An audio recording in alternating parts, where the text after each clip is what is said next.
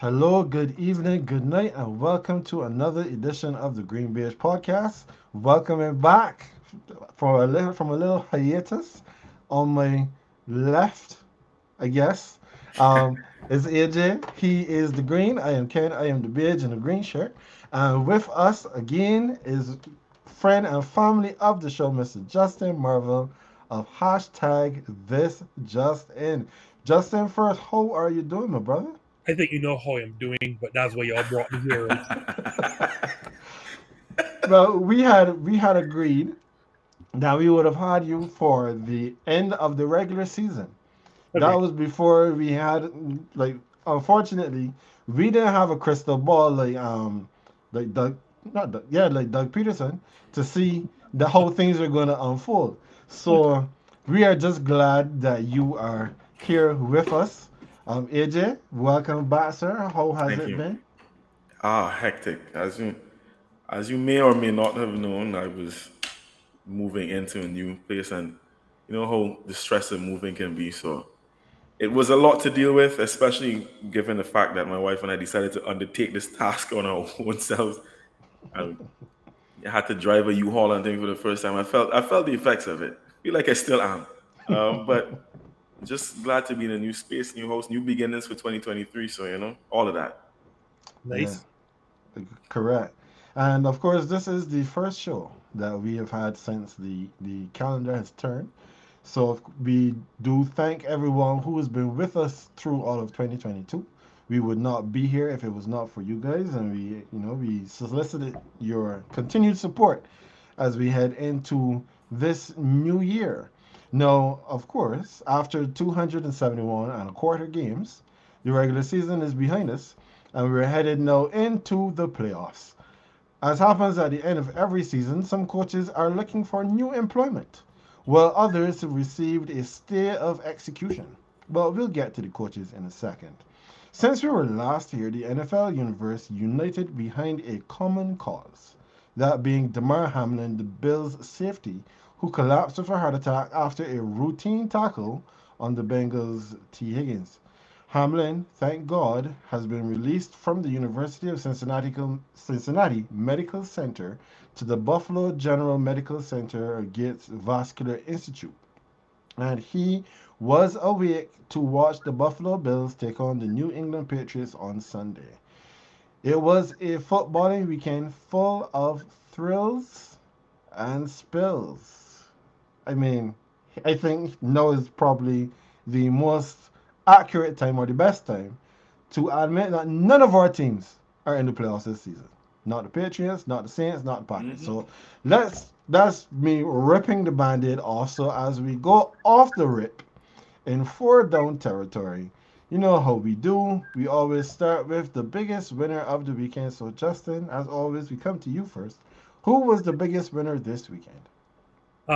Like I was gonna say, the most impressive win was San Fran's win over Arizona, but like anybody probably could do that. Like it could take Wilkie Cumberbatch and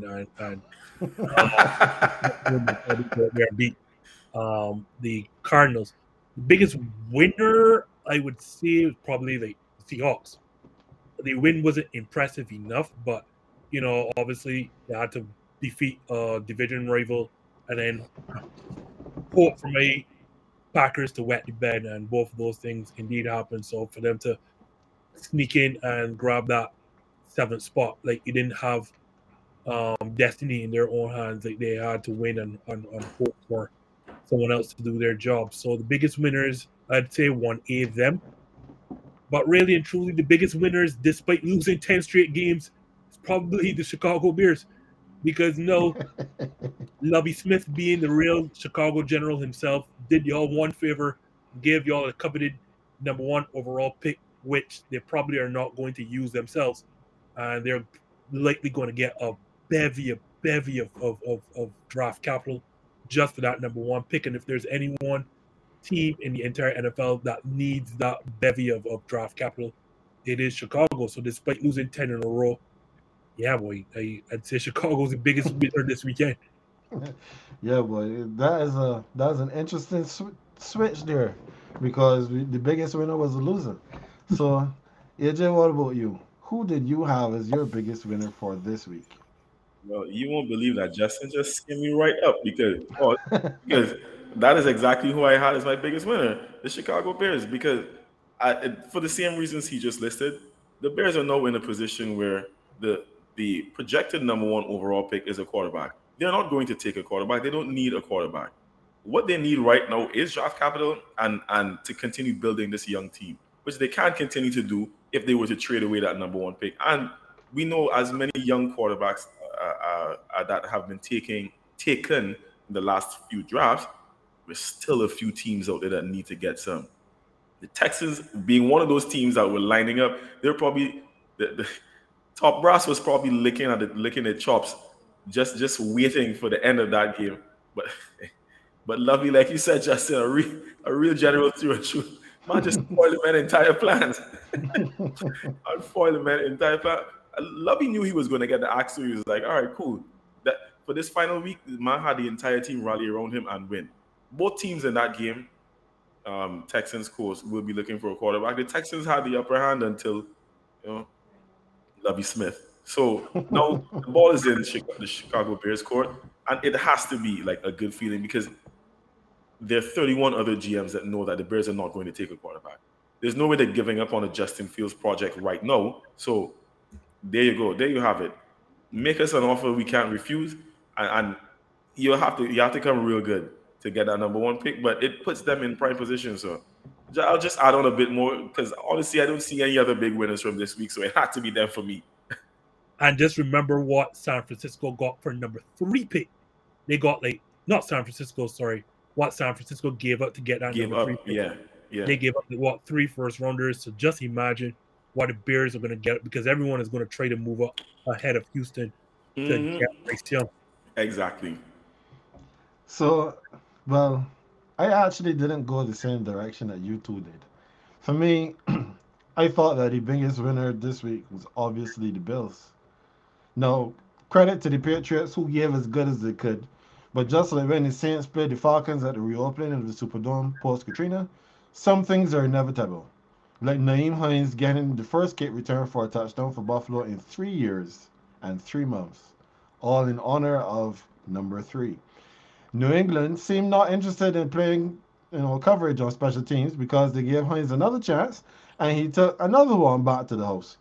I was waiting to see if he was going to get 3 in that category as well, but they just didn't kick to him after that. Of course, this game was bigger than football for the Bills in the city of Buffalo, and this gave them a cathartic moment to celebrate together as a team, as a city, and to continue to rally around Damar and his recovery. So, AJ, I'm sorry, but you just had to eat it this week because that's just the way the stars aligned. If you I'm not sure if I don't think we had conversations after week 17, but I'm just all I'm saying is that I wasn't even excited after the week 17 win, knowing that the Dolphins and I were going in with that record because I was looking at the teams that we had to play. And I told one of my other Patriots fans friends, I was like, okay, just don't get excited because we are going to get mollywopped in week 18.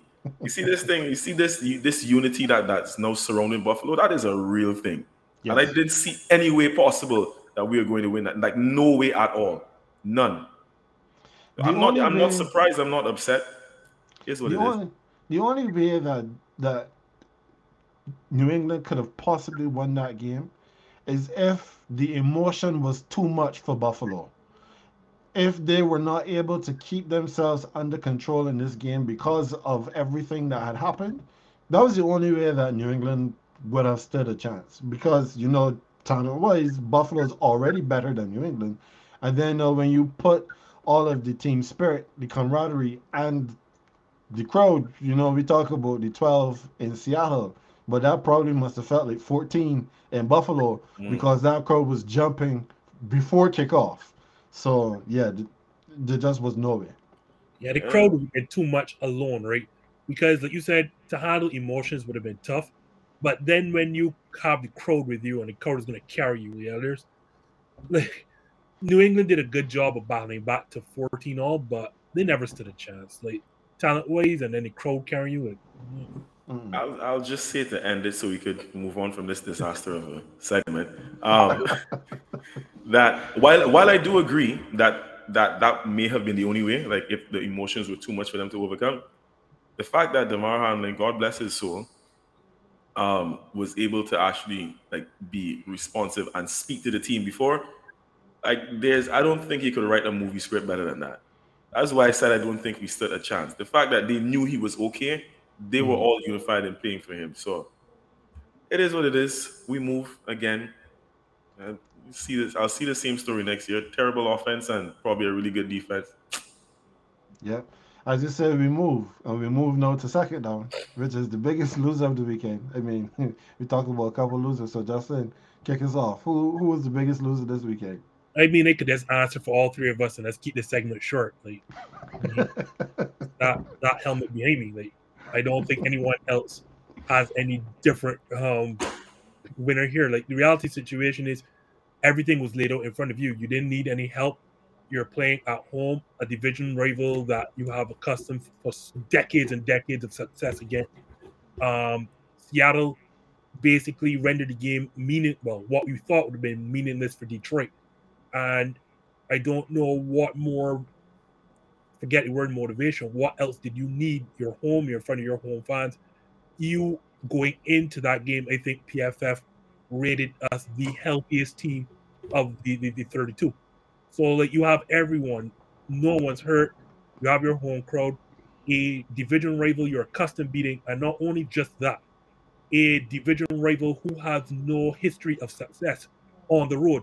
Far less than Lambeau Field. Like on the road, Dan Campbell before that, I think has 2 road wins in his entire coaching career.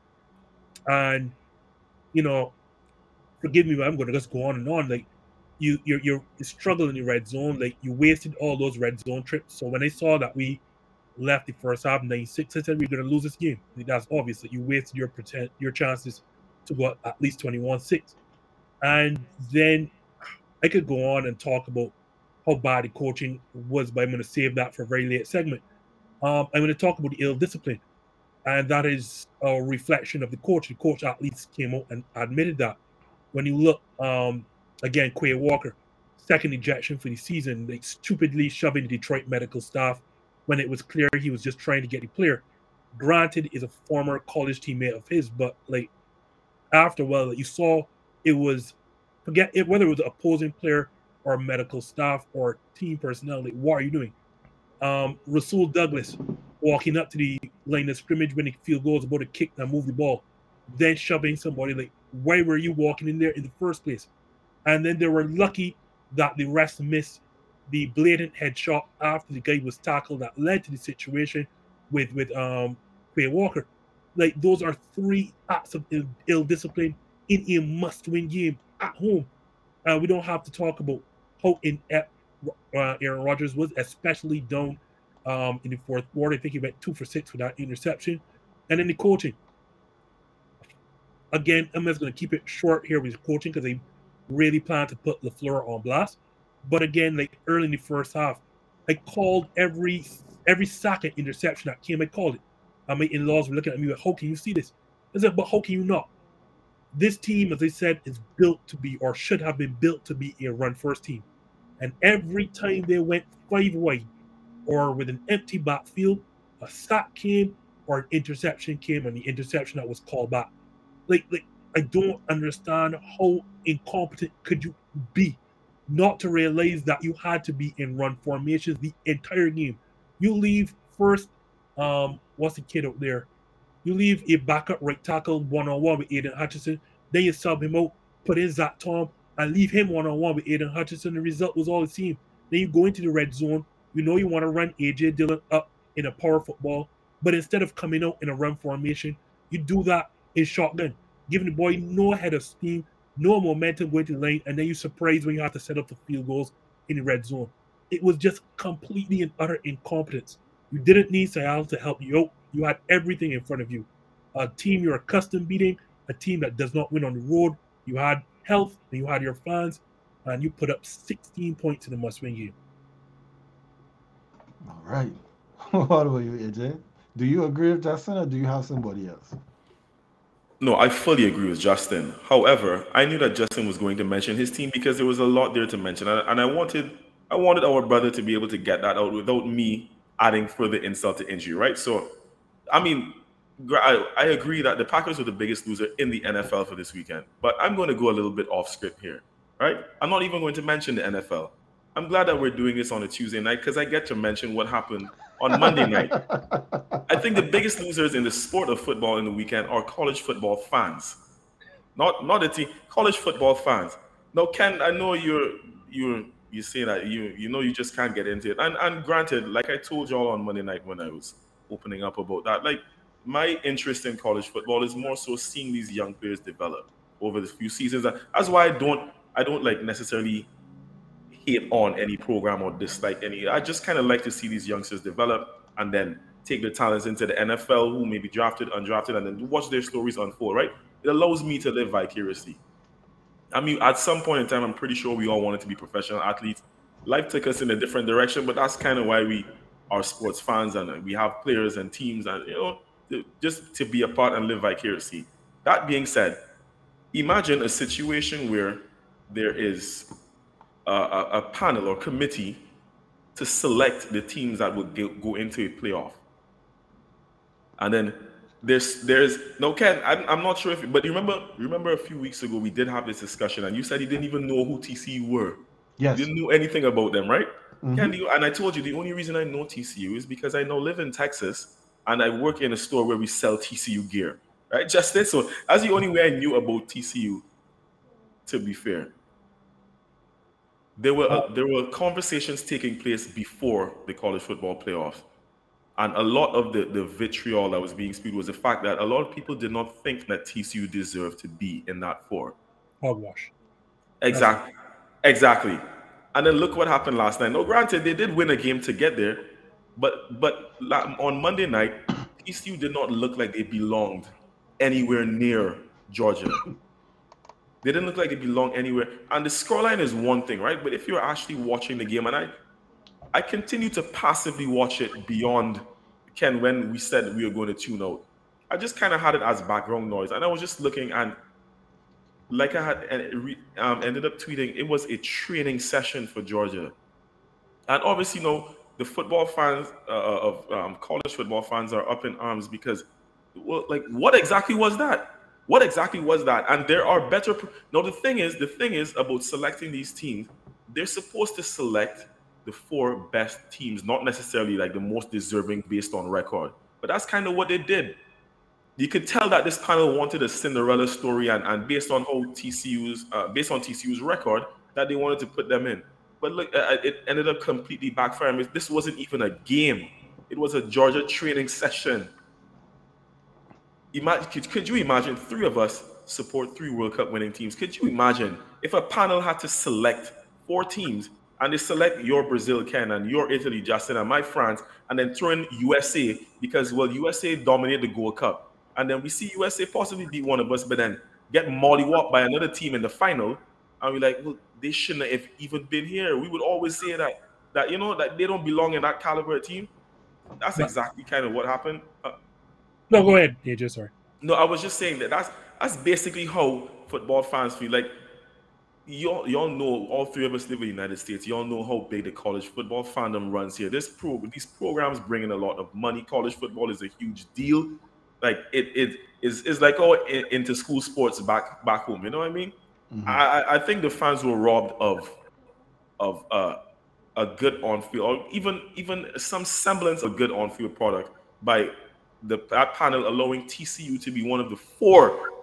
Only you only need four teams, and I think they were robbed by TCU being one of those four. Like we all know all of the teams that are usually in and about there every single season, but this was a travesty, though. I will be fair. All right. First, Ken should know TCU because his starting quarterback is one of the more famous alums of Texas Christian University. That's none other than the Red Rocket. I'm sure that the Red Rocket is from TCU. But second, Yeah. Yeah, he's from to, Texas, so to TCU's credit, like when you looked at the forum, and I followed this season very closely, um, like up until their conference championship loss, like it was hard pressed to say TCU was not one of the four best teams in the country. Like it really was like I know a lot of people wanted to push Alabama, but you just couldn't put them in like a two-loss Alabama, who had an awful like you lose to Tennessee, and Alabama obviously lost to Georgia, almost lost the third. I think in fact they may have lost the third, because they had troubles with Texas and whatever. Not like when you see the resume and you stack up the two resumes, like outside of maybe Georgia, TCU had the best resume of the four. So it would have been hard pressed to sleep. And then when like USC loses their conference championship game, like you could not justify leaving out TCU. Like you just couldn't. And again, to TCU's credit, like Michigan, they played arguably second best team in the country, Michigan, in that in the playoff semifinal, and Michigan went to bed against them. So like They did. when you look at that Michigan team, like you figured this was at the very least the second best team in the country, and TCU beat them, and TCU almost beat them running away. Like Michigan had to have a couple rallies. So to be fair, I think TCU belong. The only issue is that they run up against a Georgia that they just did not match up well against. Like they got matchups that you just don't want to see. That was the game. Like had Texas Christian University played Ohio State, we probably would have gotten a better national championship game. But they just think like in every level of football, Georgia's just better than them. So Dale, who's joined us, he said that he switched last night in the second half. I applaud you, Dale, that you made it to the second half, I was about to say. because when I tuned in, when I started watching the game, the score was already 7-all, and then it quickly became 14-7 when TCU could not figure out what they were trying to do on defense. And they had a complete bust in the secondary, and it became 14-7. And then the TCU quarterback threw that horrible interception. Sorry, he didn't throw the horrible interception yet. Georgia were going at 10 yards to play. How do you play defense against a team and allow them to get a first down on every first down? That is absolutely abysmal. So then TCU has to punt. Georgia comes right back down the field. Now the score is 21-7, and then it scores 24-7, and the quarterback throws an interception by overshooting everyone. And at that point, I was like, there's absolutely no way that I'm giving this any more of my time or my electricity, and I turned that game off. I peeked back somewhere during the third quarter. I went on ESPN.com because I was doing my prep for the show tonight, and I saw that the score was 45-7. I was like, oh, wait a second, they're not even going to score again? And I never looked back again. And then I heard today that the score finished at like 65-7. So yeah, I really can't argue. I can't argue with either of you, honestly, because Green Bay definitely went to bed. TCU, I Wait, I don't just even know. wanted to say one before you get into it, Ken. Justin, I didn't want to interrupt your monologue, but I did want to say, I understand what you're saying, where you can justify putting them in, but I also think there were options to put in that could have been justified as well. Yeah, TCU had the one loss, but some of those two lost teams were still a better program. I still think Tennessee was better than TCU this season. Up until I'd say that when they beat Alabama, but then afterwards, Tennessee has some bad losses, and then it's gonna hard to justify putting them in when they didn't even make their own conference title game. Like it's really hard. Like you're gonna ask a two-loss Tennessee to get in over a TCU that only has one loss, and their one loss came in the conference final. Like, The it's gonna be Kansas hard to justify State. that. The Kansas State, though. Yeah, but then again, they justified them being there by beating Michigan. So That's fair. Sorry, Ken, you can go ahead. I just needed to. I think they Yeah. were robbed. Anyway, So Dale said that you didn't have to interrupt Justin's monologue. Yeah, you sound like Shannon. Um, So I'll just be really quick on what I had written down here. I mean, I was thinking that you really couldn't be a bigger loser than the Cowboys. I would probably put the Cowboys on par with probably Green Bay. TCU is probably the biggest losers of all. But I mean, yeah, there is the Packers, but I want to go after the Cowboys here for a second. You're playing a divisional game against a good defensive front.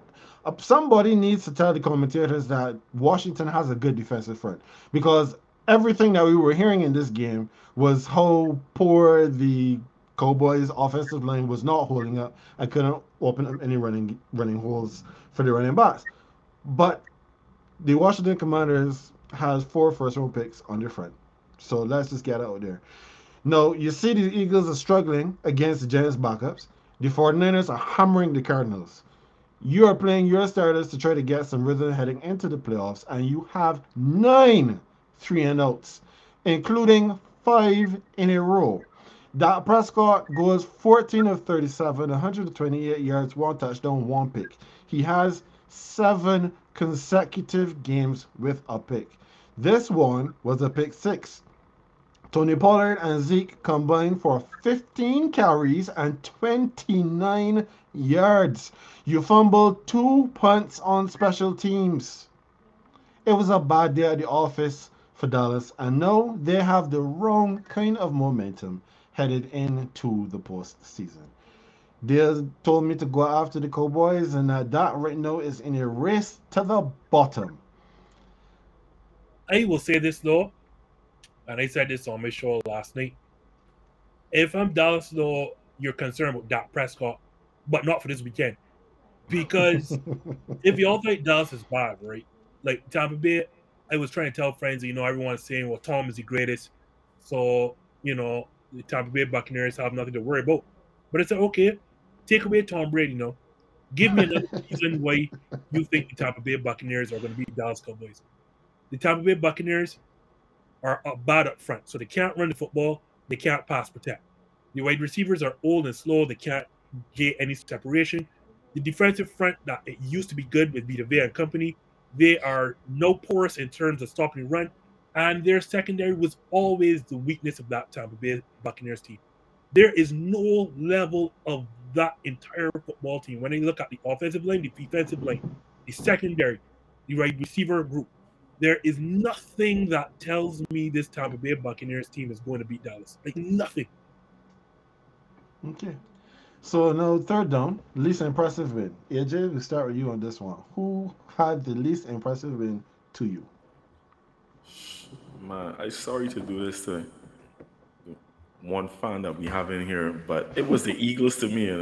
It was the Eagles, and that's not. It's not to sound bad necessarily. It is just I don't believe that the win just wasn't impressive to me essentially, and it was a good sign that they were still able to pull off the win as soon as Jalen Hurts got back. And I feel like Jalen Hurts has been making a very good case as to why he's actually the most valuable player in this league. But I don't think he will win the award.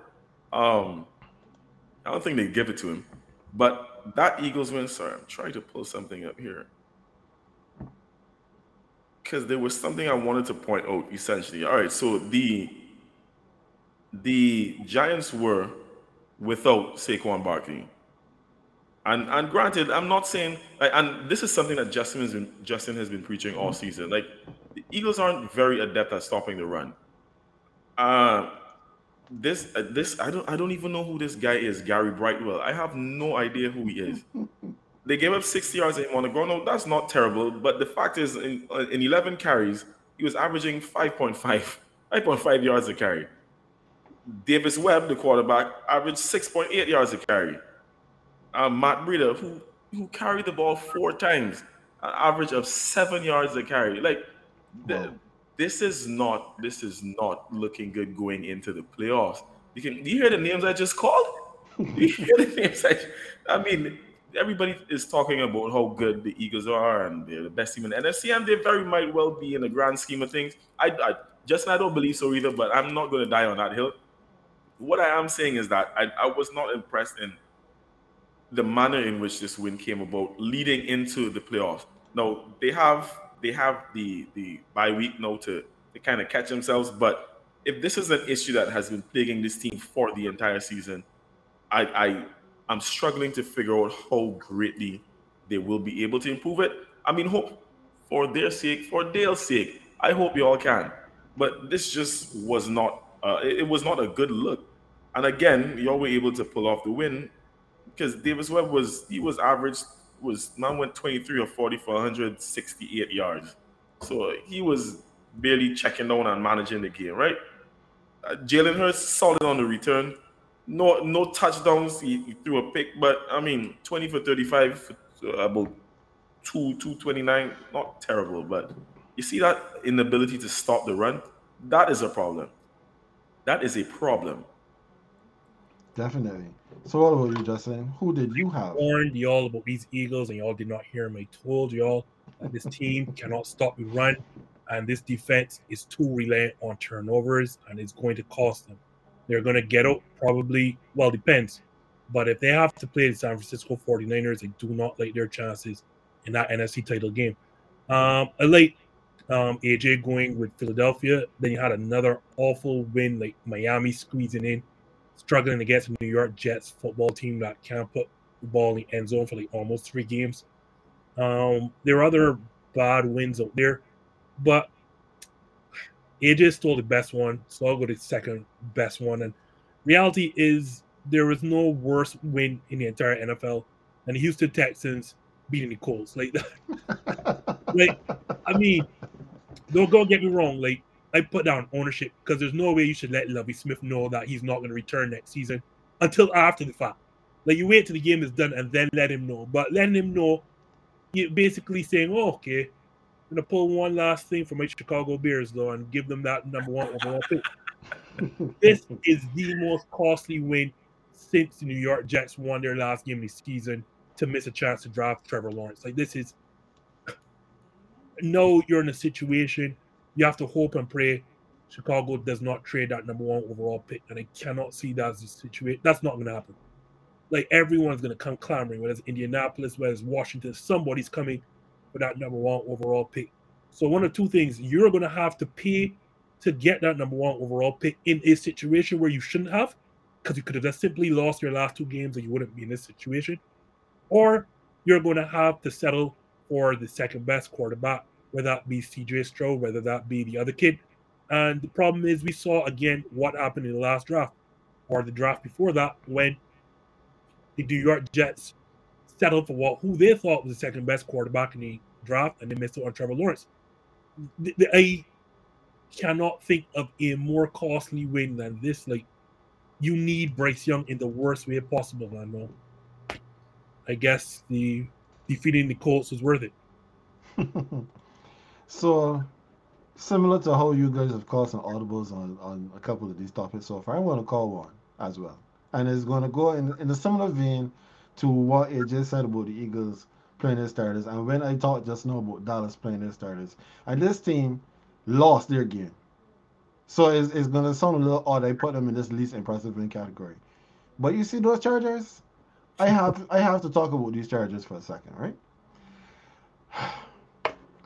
Like Dallas, they played their starters in a truly meaningless game against the Broncos. Now this is one game that I did not watch 1 second of this weekend. Why? Because the Chargers had literally nothing to play for. With a win, they were going to be fifth. With a loss, they were going to be fifth. As a club that is constantly injured, you would think that knowing you were going to Jacksonville next week, you'd want to make sure all of your horses were ready to run. That means no Joey Bosa in this game, a man who's played all of 5 games this entire season. You also sit Keenan Allen and his gimpy hamstrings. You sit Mike Williams, who's missed 4 games this season. Hell, you'd rest everybody if you could, because unlike in the Giants game, a win wasn't going to do the Broncos one lick of good.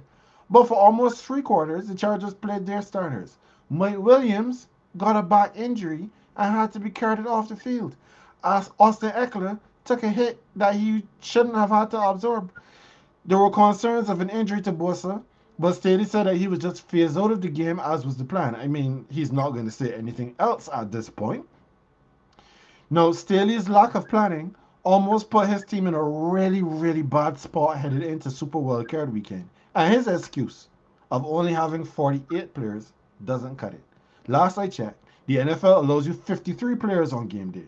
So you still had enough time to decide how you were going to adjust your squad to keep men fresh, and you still lost the game. Pathetic. If you have any money, right, just put it on LA losing in Jacksonville. If you have money to bet this weekend, I'd go to Vegas right now. I'll put that bet down, and feel safe and secure.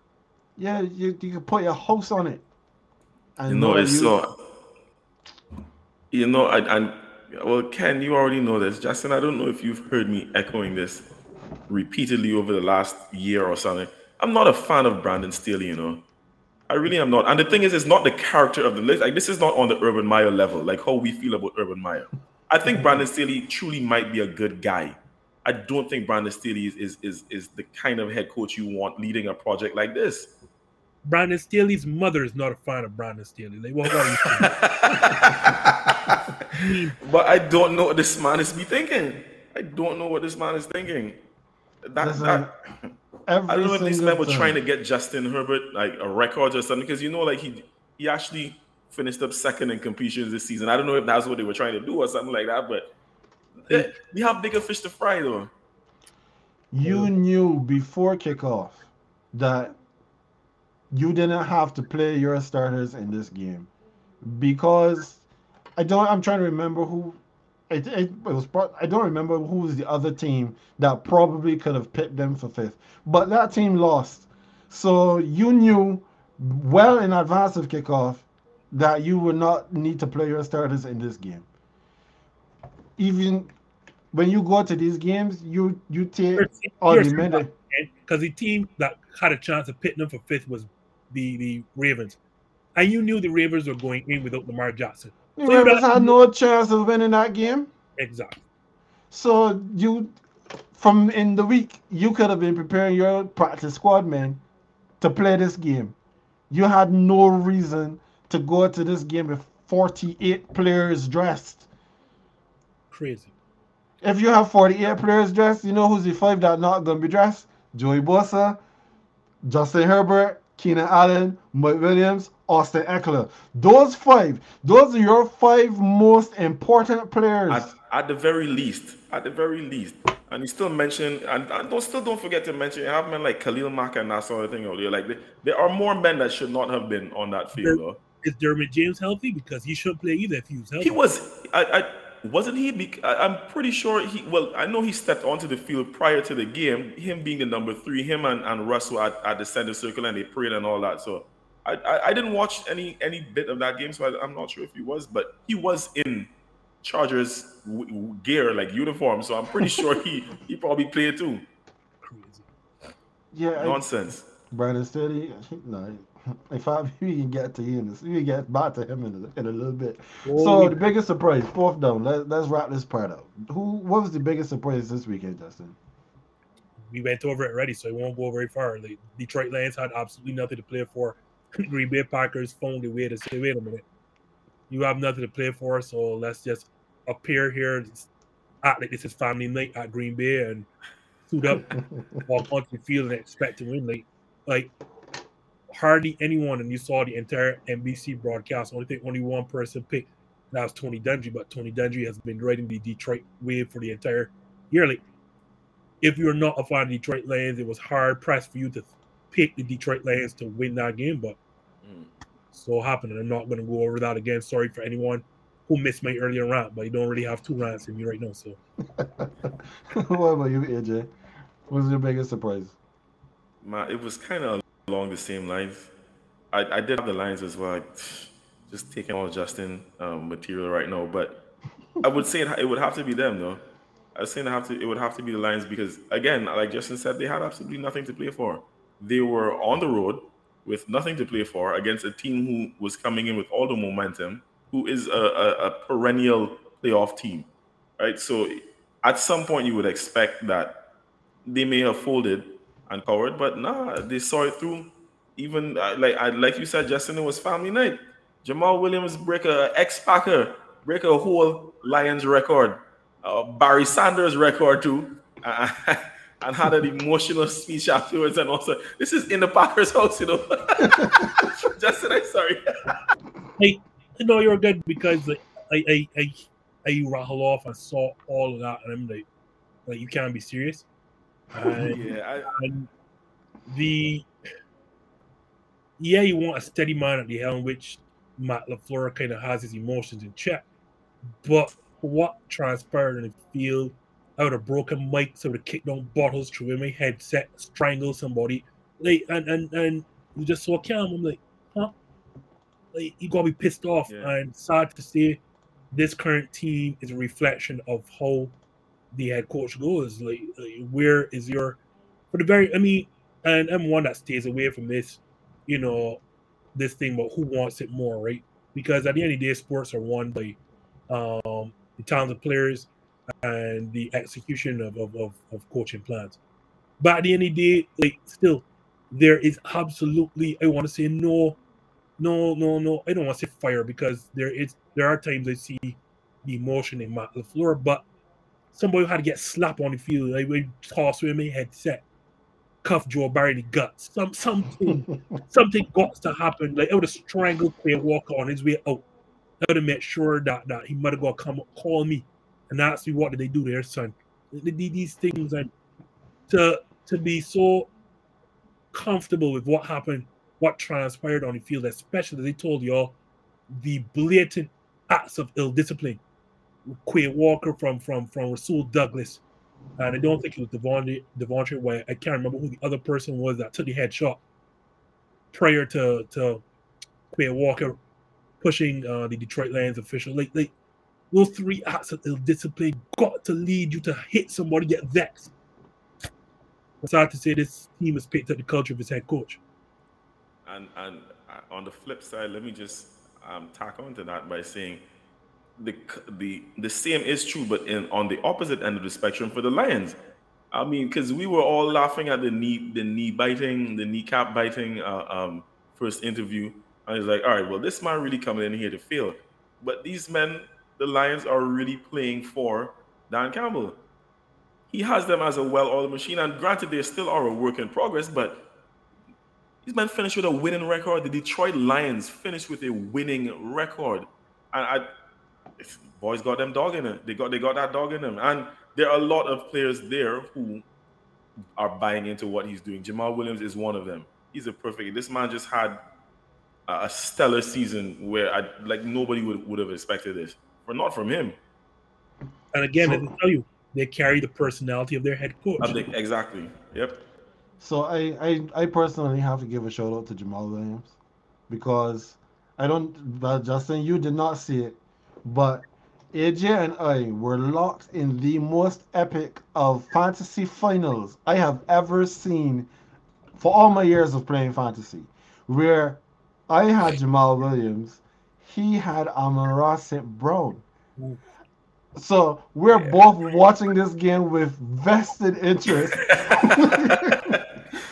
because the projections were just swinging back and back and forth like forth the crazy. entire day. At one Because point, I was 99% projected to win, and then Ken, a few quarters two later, Ken is touchdowns, 99%. Yeah, two Ken is touchdowns. 99%. I'm like, you Yeah, cannot make this up, boy. two rushing touchdowns would tend to put you over the top. Yeah, Oh yeah, yeah, yeah. oh Because yeah, at that point, with the first touchdown, it was still touch and go because I yeah. was It was. I was leading by like a point or less than a point, and I'm watching there, and that gave me the fantasy championship over AJ. So thanks, my brother. Sorry about that, but that's how you cookie crumble sometimes. Yeah, sure. That's the way it goes, man. I mean, I can't. It just wasn't my year. It just wasn't my year. It's true. No, for me, right? I would love to have said that the Lions winning at Lambeau was going to be my biggest surprise. But to be honest, when I went through the predictor app on for NBC, I picked the Lions to win the game. So that would be disingenuous of me to sit here now and say that I thought that the Lions were not going to win. I picked them to win. But it's amazing that a team as poor as they are gets mentioned in three separate segments, but the Houston Texans' inability to tank properly is my pick for my biggest surprise. We've talked about it quite a bit, so I'll be very quick. Houston were down 7 at the end of 28 and had a win probability of 2.7%, just like me in the final against AJ, before they threw a Hail Mary, which resulted in a touchdown. Rodney Thomas the second, I call his name for a reason because you should be ashamed of yourself, sir. Had an opportunity to knock the ball down, but decided to go for the pick, missed the ball, and it fell into the lap of Jordan Akins. Rather than kick the PAT and go to overtime, Lovie Smith decides to go for two. The Colts coverage completely breaks down, and Akins is wide open in the end zone for a successful try. The Colts crumble, the Texans win, and by virtue of their win, they tied the first game of the season, and they're now a half game better than the Chicago Bears, who, as we've said before, have the number one pick in the upcoming draft. This is probably why Lovie Smith got fired. Hey, that leads us into Black Monday. So coined because this is usually the time, as I mentioned before, when head coaches of struggling teams are told that their services are no longer required the first day after the NFL season is, or the regular season is complete. During the season, we saw Frank Reich, Matt Rule, remember him, Nathaniel Hackett. I completely forgot about him when I was putting this together, by the way. They got the boot. And then on Sunday night, not even making it to Black Monday, was Lovie Smith getting the can by the Texans. On Monday, we heard that Cliff Kingsbury was also kicked to the curb, and the GM Steve Keim had agreed to step down due to health reasons. The Browns have fired their defensive coordinator Joe Woods, Atlanta's defensive coordinator Dean Pease. He's retired, 72 years old. I mean, after seeing what Atlanta did this season, I'd want to retire too. And Tennessee Titans offensive coordinator Todd Downing also got fired. So the question is, gentlemen, are we surprised by any of these names that got fired? Uh, what I will say is, there was a bit of surprise, but at the same time, not surprised with the Kingsbury thing. I'm it. I was kind of surprised that it happened so swiftly following the end of the regular season. But then, like, honestly, like about an hour later, after I thought about it, I'm like, okay, he was going to get fired. Like it was always incoming. Um, Especially with all that stuff that happened during the season, just with Kyler and whatnot, because they're not going to, they're going to hold on to that number one pick and fire the coach and bring someone else in. So it wasn't that surprising, but I guess I wasn't expecting that news to come that early, like so soon after the end of that regular season. With everything else now, I mean, we all knew Lovie Smith was going to be one and done with the offensive and defensive coordinators and whatnot. Like yeah, them jobs is always be on the line. You have a bad year and you flip somebody there. So I can't say I'm too surprised at anything else. What I'm most surprised about is I'm pretty sure the one that Justin's going to get into. So I'm not even going to say anything. I'm going to let him have that one. Yeah, Justin, go right ahead, sir. So with the actual firings, nothing was like AJ said, no surprises there. They had to know that Houston is just putting placeholders until they can get the coach that they wanted and the draft pick that they wanted. So, with the black coach before Lovie Smith and now Lovie Smith himself, like we all knew it was one and done. They were just waiting to get who they wanted. They really wanted Josh McDaniels. That didn't work out. And we know they want Josh McCown now. So they're just waiting and biding time. With the Cliff Kingsbury situation, you had to see that from like early in the season. By the time Arizona did not taste early success, then you heard about the rumors between or the rift between him and Kyler Murray. And we all know about the childlike behavior that Kyler's been getting on with. Like, you have to know that the writing was on the wall as much as that extension. The ink on that is probably not even dry as yet, but they knew that writing was on the wall. I know a lot of people were wondering, maybe about Ron Rivera, but you have to remember that they are in a bit of a transition, an ownership transition. So, like, there's no one there to get rid of the head coach, and the general manager or team president is a black man. So he's going to find it hard to remove another minority in the lack of stable ownership right now. So I kind of figured Ron Rivera was safe for another season or at least a half season. So to the point that AJ is waiting for me to get to, and I will get to this. No, I knew he wouldn't be fired because he has 13 and 3, 13 and 3, and 13 and 4 seasons prior. But when he was finally asked to coach without any type of talent or a ton of talent, you saw what Matt LaFleur was not, and which is a good coach. And to those who said, well, he had those 3 straight 13-win seasons, he also had a ton of talent behind him, and those guys are gone. There's no Devontae Adams, as we all know. There's no Marquez Valdez-Scantling. Corey Linsley is now in Chicago. Sorry, in LA. You lost your offensive coordinator in Nathaniel Hackett. Quarterbacks coach Luke Getz, he's also gone. And I see all that, and all of those things should have told you how your makeup of your team should be. Um, Two things in coaching, right, is you should never come with a preconceived notion of what you're going to do. You have to see what your team is, and then you make your game plans as your team. And then part of that is you have to put your best players in a position to succeed. I say all that to see at the start of the season, I had the luxury of going to 2 training camps. And when I saw this Packers team, it was quite obvious to me that this Packers team needed to be a run first team. I thought that was obvious. And just look at the roster, right? Your 2 best skill position players are 2 running backs, Aaron Jones and AJ Dillon. Your best wide receiver in your estimation, the thing he does best is run block.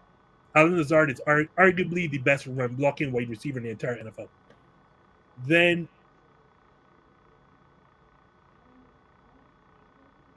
how do you get Burner? Am I gone? Yeah, you had stuck there for a second, but you're back now. Right.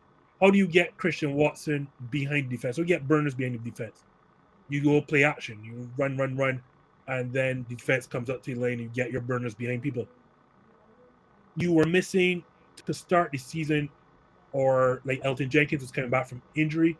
So too was David Bakhtiari, your 2 best pass blocking offensive linemen. One left tackle, one left. There's no Corey Linsley, as I said, and then you would have been starting either Josh Neiman and or Zach Tom on the right side. Everything told you, or everything should have told you, this needed to be a run-first offense. They thought that was obvious. And it took to the Dallas game, like week 10, for that to finally hit LaFleur. Now, maybe it's a situation where Aaron Rodgers was calling the plays himself, changing things, and calling situations, but I cannot understand for the life of me how you do not look at this team, realize it should be a run-first team led by Aaron Jones and A.J. Dillon, and you do this. Even in that Detroit game last night, you saw it. Like I talked about it. You get in the red zone where you've had struggles this season. You know you want to run the football and pound it because you don't trust your targets in the red zone. So then what should you do? You should come out with a big jumbo package. Even if you throw the ball, have the threat of running the football. Nope. You come out in these 4 wide receiver sets in shotgun, and then expect AJ Dillon with no one blocking, no fullback in front of him blocking, or no head of steam from a dead stop to be able to get through Detroit's strength, which is our defensive line. Like this is bordering on incompetence. I would have to think that if I had the Green Bay Packers, right, that the offense would not look like this because I would understand what it looks like. But again, I knew because this is not our culture to be changing coaches quickly, because he had 3 straight 13-win seasons behind him, that he would be safe. Yeah, so I quietly switched the thing here from surprises to who deserve a pink slip because I knew that you were coming with a pink slip for Matt LaFleur. So AJ, who else do you think should have gotten a pink slip and did not get one? Uh, Man, I would like Brandon Staley to get it, but the fact that he eked into the playoffs means that he has justification for being on that long. I don't know if I feel like there were a lot of other situations in which. Firstly, you know what? I kind of want to add on to something Justin just said because with regards to your comment, Justin. Sorry, before I get back to this, with regards to your comment about y'all being a run first team, I'm not gonna lie, Justin. I thought that that's what y'all were going to be. I honestly thought to the point where and yes, I'm about to mention fantasy, but because I relate it to what I expect to see in real life. I drafted AJ Dillon in about 3 leagues because I was like, all right, this is the year where we're going to see more of that tandem, right?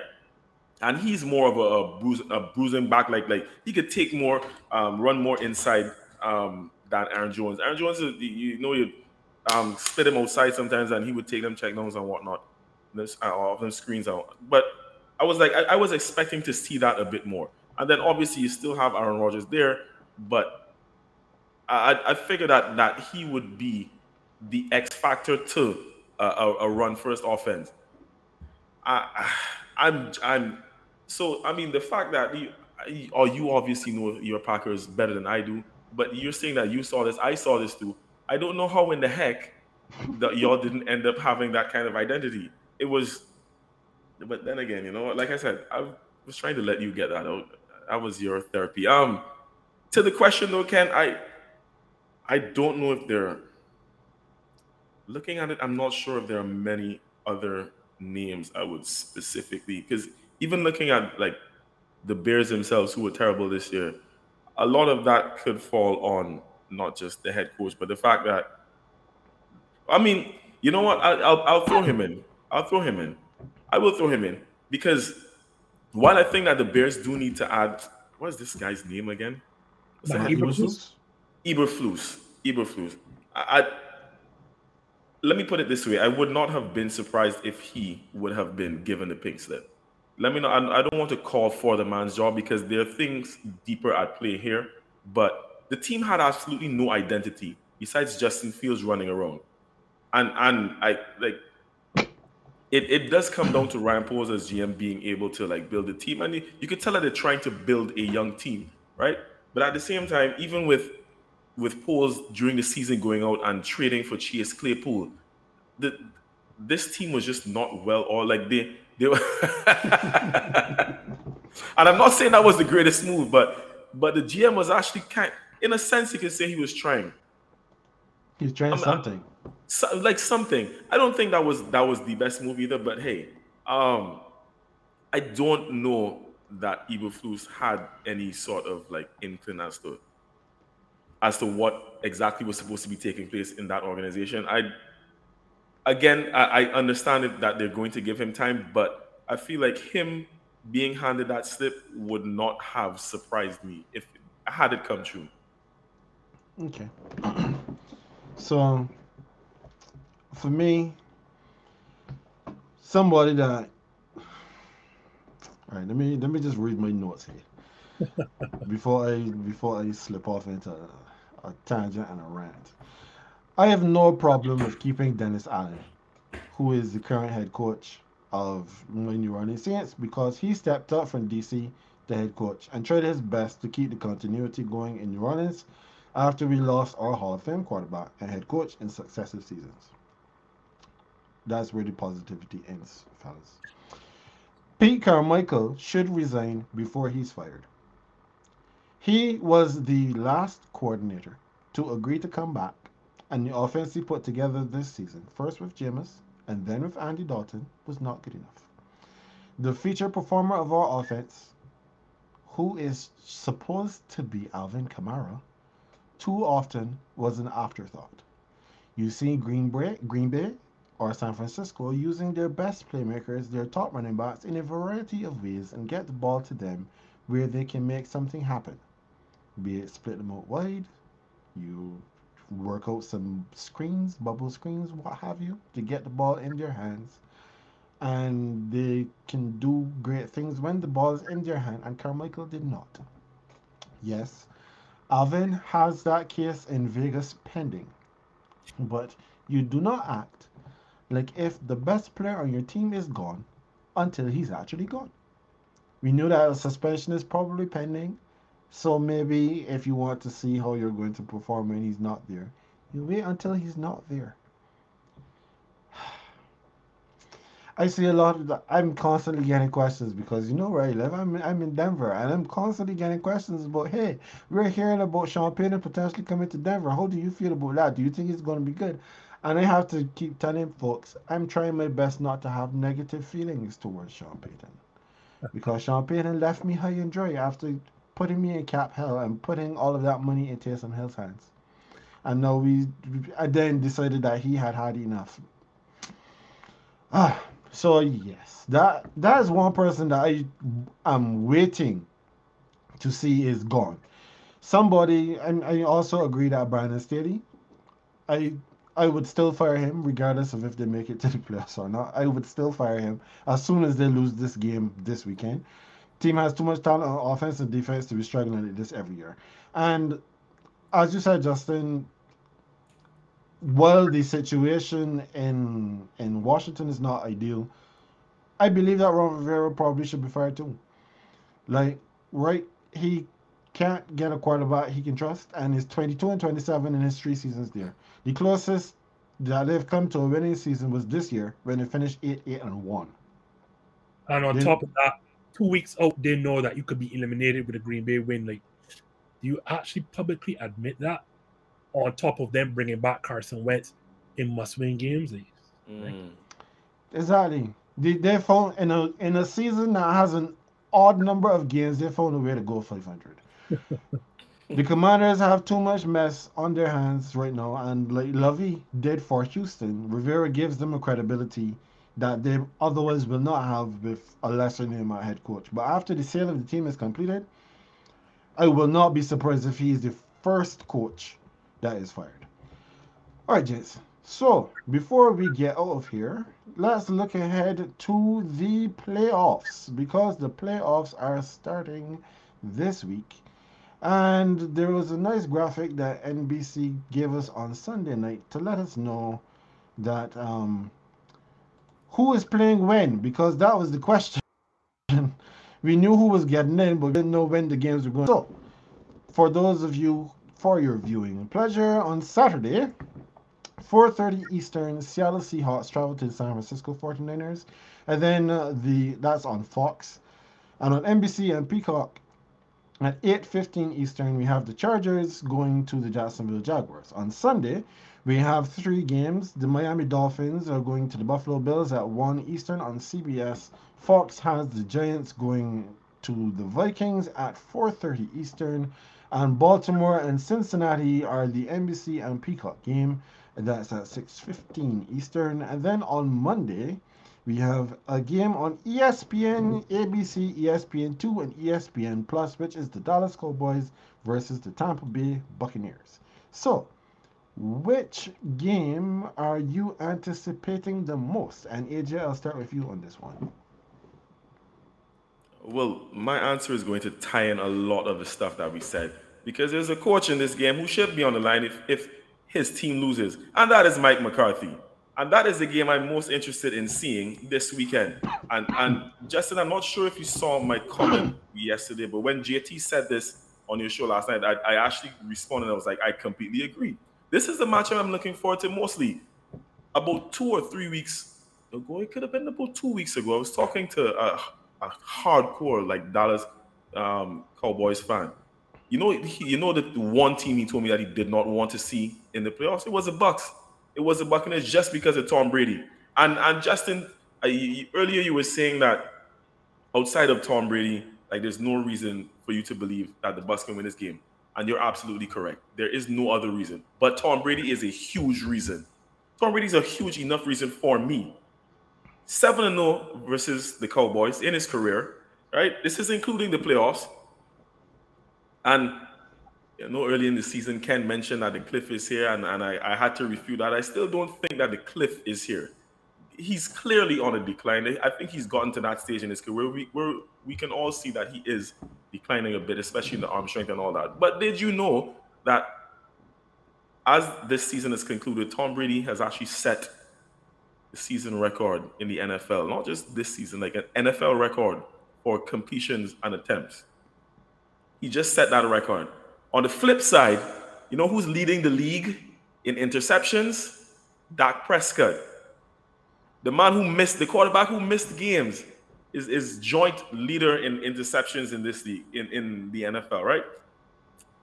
Again, the Cowboys are an overall better team, offense, defense, even special teams. Like there's nothing about the Bucks that says that they should or can win this game outside of Tom Brady. But for me, that is big enough. Like all of the other games, I think could be a little bit more evenly matched, or like there are more other storyline there are other storylines in these other games. But you see this matchup, just because of Tom Brady's record against these Cowboys, just because of the fact that I know there was a diehard Cowboys fan who's quivering in his boots just because he knows that this terrible team that is led by Tom Brady is going to be on the other side of the field from them, just because of Tom Brady's record against the Dallas Cowboys, the perennial underachievers for the vast majority of our lives. And this makes it the most intriguing matchup to me. And because I don't think any of us had this discussion, we don't really rate Mike McCarthy, and we're just talking about pink slips. If Mike McCarthy, 'cause let's bear in mind, the NFC South was terrible this year, right? The Bucks won this with a losing record. So despite them even being division winners, they're going into this game as dogs. If Mike McCarthy loses this game, he has no reason to be an NFL coach. For that, at least take the next year off. At least let this get out of people's system. Like, let them forget that you just lost to a terrible team. That's if he loses. This is why, to me, this is the most intriguing matchup this weekend. That's what I'm looking forward to mostly. Spoken like a true Brady disciple. So, Justin, what game are you looking forward to the most this weekend? Initially, yesterday, it was seeing the Chargers Jaguars, right? But I had to remember it's the Chargers, right? And as JT would say, the most Charger thing to do is to go into Jacksonville and get blown out. And guess what? They were at home earlier this season and got blown out by 4 touchdowns to the same Jaguars team that was not even good back then. So I'm no longer looking forward to that team or that game. I expect him, Brandon Staley, to do what he does best, find ways to lose games. So is the potential return of Lamar Jackson in a rivalry game against the Cincinnati Bengals. That's what I'm looking forward to most. Like, if he doesn't return, I don't want to see it. Like, I really don't. But I want to see like just how much Lamar Jackson truly means to his Ravens team, and if he is like he's a special talent. There's no argument. There's no debating that. And I just want to see, is he good enough against a Bengals team I think has won 8 straight no to lift Baltimore in essentially was a division game, because that's what it is. Yeah, that's a game I'm looking forward to. So, like Dale says he wants to see Trevor Lawrence again. This is actually, to me, this is probably the game that has the most intrigue, only because I have absolutely no idea what the hell we're going to see on Saturday night. Now, Dale says he wasn't impressed with his last win. Trevor Lawrence really did not have the greatest game in his last game, but he did what was necessary, which was he quarterbacked his team to a win to get him into the playoffs. No, this is probably going to be one of the quarterback battles that we are going to be able to enjoy for the next decade, provided that Jacksonville doesn't do a Jacksonville thing and get rid of Trevor Lawrence, or Trevor Lawrence forces his way out of Jacksonville. But we have Justin Herbert, who is one of the best young quarterbacks in the league. We have Trevor Lawrence, who started to show glimpses of what everybody expected him to be from the time he was at Clemson. Everybody knows I'm not the biggest Trevor Lawrence fan, but I have to give credit where credit is due, and he's been playing extremely well coming into the playoffs. This game is going to have a lot riding on it. Not necessarily for Doug Peterson, because Doug Peterson, he's a made man. He already has a Super Bowl win, and he came in and he has cleaned up the mess that was left by Urban Meyer. But Brandon Staley needs to find a way to win this game. He has to, because you found a way not to make it into the playoffs last season. You've backed into the playoffs this season. You can't go now and get blown out in Jacksonville. So they have to find a way to play well. Even if they get beat, they have to find a way to play well in this game. Now, lastly, upset. You know, there's always upsets on Wild Card Weekend. Who, Justin, is on upset alert I'm sure I know who you're coming with, but I'm still going to give you the chance. Who's our upset alert for this weekend? Be seriously going to answer this question. There's more than one team. It's the Minnesota Vikings. Like, I mean, this is as straightforward as it is. So I will save you and AJ the time to answer this question. Like, it has to be in Minnesota. And I'm not here telling you that I have this huge faith in New York. What I can tell you is that these two teams played not too long ago, and it took every ounce of Greg Joseph and his stubborn leg for Minnesota to get past New York. This is a Minnesota team, right, guys? I know y'all don't realize this. They are 13-4 and have given up more points than they have scored. That is correct. They have a -3 net rating on the season. To put that in context, the Detroit Lions, who are not in the playoffs, have a better net rating than the Minnesota Vikings. The Green Bay Packers, my Green Bay Packers, who are also on the outside looking in, with a losing record, are -1. The Minnesota Vikings are -3. This not for winning all of these close games, and they won 11. 11 of their 13 wins are by one score, which is an NFL record. How much longer will that last? Like, the law of averages tells me that at some point, especially when you get in the playoffs and you're actually facing good teams, that you cannot continually rely on winning one score games. It's got to be the Minnesota Vikings. Like, they already have problems stopping the run.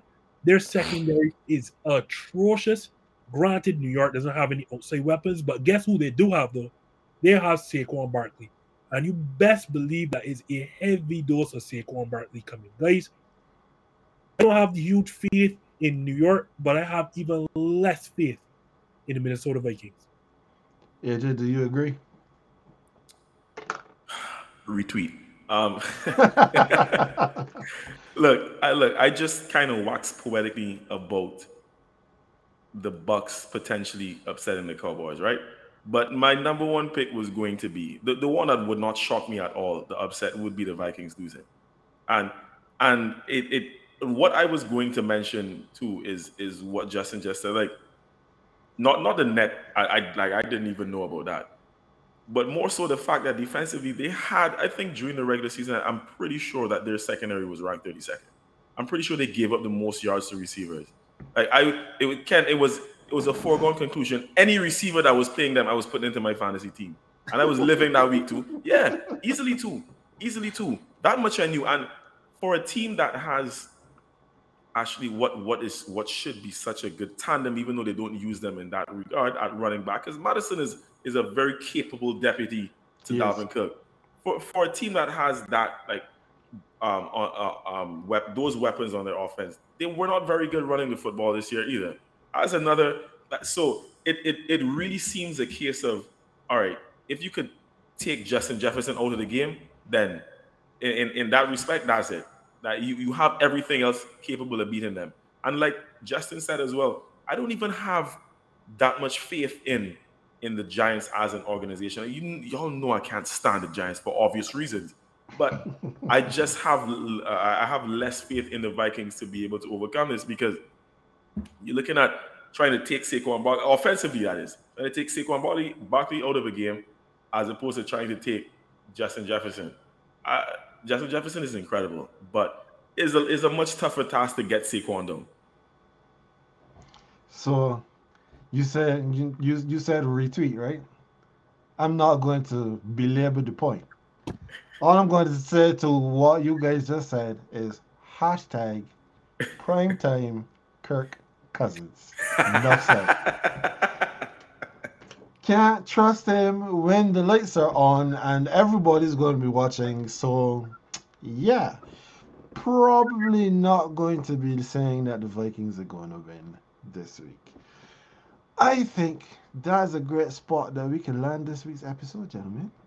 We've talked about a lot. We didn't even get to talk about DeAndre Hopkins potentially getting traded from Arizona. We'll have to leave that for another week. But Now, we I kind of wanted to mention this too. I'm sorry. I sure go ahead. You know that a few years ago I defended Arizona when they gave Steve Wilkes the boot and kicked Josh Rosen out the door. Hmm. because the thought process was, well, okay, well, we're going to start this thing over fresh. Like Kyler Murray was the we knew everyone knew that Kyler Murray was going to be that number one pick. You're like, all right, we have the pick. We'll start over with Kyler Murray, and we'll bring in a younger, more should be a more offensive minded coach to work along with him. So I didn't mind, even though that Steve Wilkes is a black head coach. I kind of understood the reasoning because their offense was inept under him, right? He wanted to go more offensive. The league is going a lot more offensive. Fair enough. But the way that this organization is being run, I really do not understand what the Cardinals are doing. I don't understand what the Cardinals are doing. And when that came out today, I don't know if it's a case of like trying to not have to pay a D Hop, but okay, so you got rid of the head coach. Your There were so many issues with your quarterback and the homework clause. You know him basically saying that he needs to do more to get to the level where he should be at. And no, in addition to all that, we're getting rid of his weapons. I and I ain't gonna defend it anymore, but I'm really confused as to where this organization is headed. I mean, even the Lions on the up. Like I thought that after this season, I mean, and the Bears, we know the Bears are rebuilding. I thought that after this season, the Houston Texans would be the only joke of an organization in the NFL, but the Cardinals are swiftly trying to fight them for that title, like ferociously trying to take that title from them. I just had to add in that because it just after you mentioned the D Hop thing, it jogged my memory. I don't understand it at all. Somebody have to explain that one to me. Huh? All it is right now is that Arizona is tearing everything down to the studs because Kyler Murray is hurt. He's going to miss the beginning of next season. We don't know what they're going to look to do at quarterback because they just gave him all that money, but he can't stay on the field. His head coach is gone. The GM is gone. We just saw JJ Watt retire. Shout outs to him. Congrats on a fantastic career. I had something else for him too, but I'll save that for another week. Um, but right now, Arizona, all they can be looking at right now is probably getting rid of everybody, everything on that team, and just trying to rebuild from scratch. Because what else could they be doing? Well, so that's what it looks like. But then the only thing I was wondering is if you're doing that, are you starting over completely and getting rid of Kyler Murray as well, or trying to trade him out or something? That No, no. I'm just kind of confused as to the process here because No, because there are reports that Kyler Murray is going to have a say in the head coaching search. oh Jesus. Yep. All right. Well, okay. Yes. So Well, Arizona right now is a muddled mess. But I mean, if nothing else, to give us content, right, for both our shows. facts. So Justin, before we get out of here, let folks know where they can find you as always. So thanks a lot as usual for having me. I always enjoy my time here. Can't miss an invite when I'm coming here, and like other people do, I will do this as this for this show. If you're watching, please, and you're not subscribed, please subscribe to the GreenBaje podcast. Please, please, please, please, please. Like you're here now, just hit the like button, hit the subscribe button, and when you do that now, come and look for us. Hashtag this just in. We are on YouTube every Monday night, 7 p.m. Eastern, 6 p.m. Central. For short form content, we are on Instagram, Facebook, and Twitter daily. Hashtag this just in. Do not forget the hashtag because you don't want Max Kellerman. You want the real this just in. So yes, indeed, and Well, of same as course, usual. hashtag this just in is a great time. We always have a wonderful time whenever we go. You tend to see the polished and professional Ken and AJ on GreenBaje, but when we get on hashtag this just in, chances Anything are, goes. yeah, anything goes. The Boston gloves come out because at least there we have a referee. Over here, I'm the referee, so we can't get too wild The here. way it goes. Otherwise, we would never end. But we do want to recommend hashtag this just in every Monday. Check it out. I mean, you can see what Justin says on Monday and see if we agree on Tuesday. That will always be a good time. So, For the GreenBaje podcast, as always, that is AJ. We thank you, Justin, again for joining us. I am Ken. I am the Beige, and we will see you next time.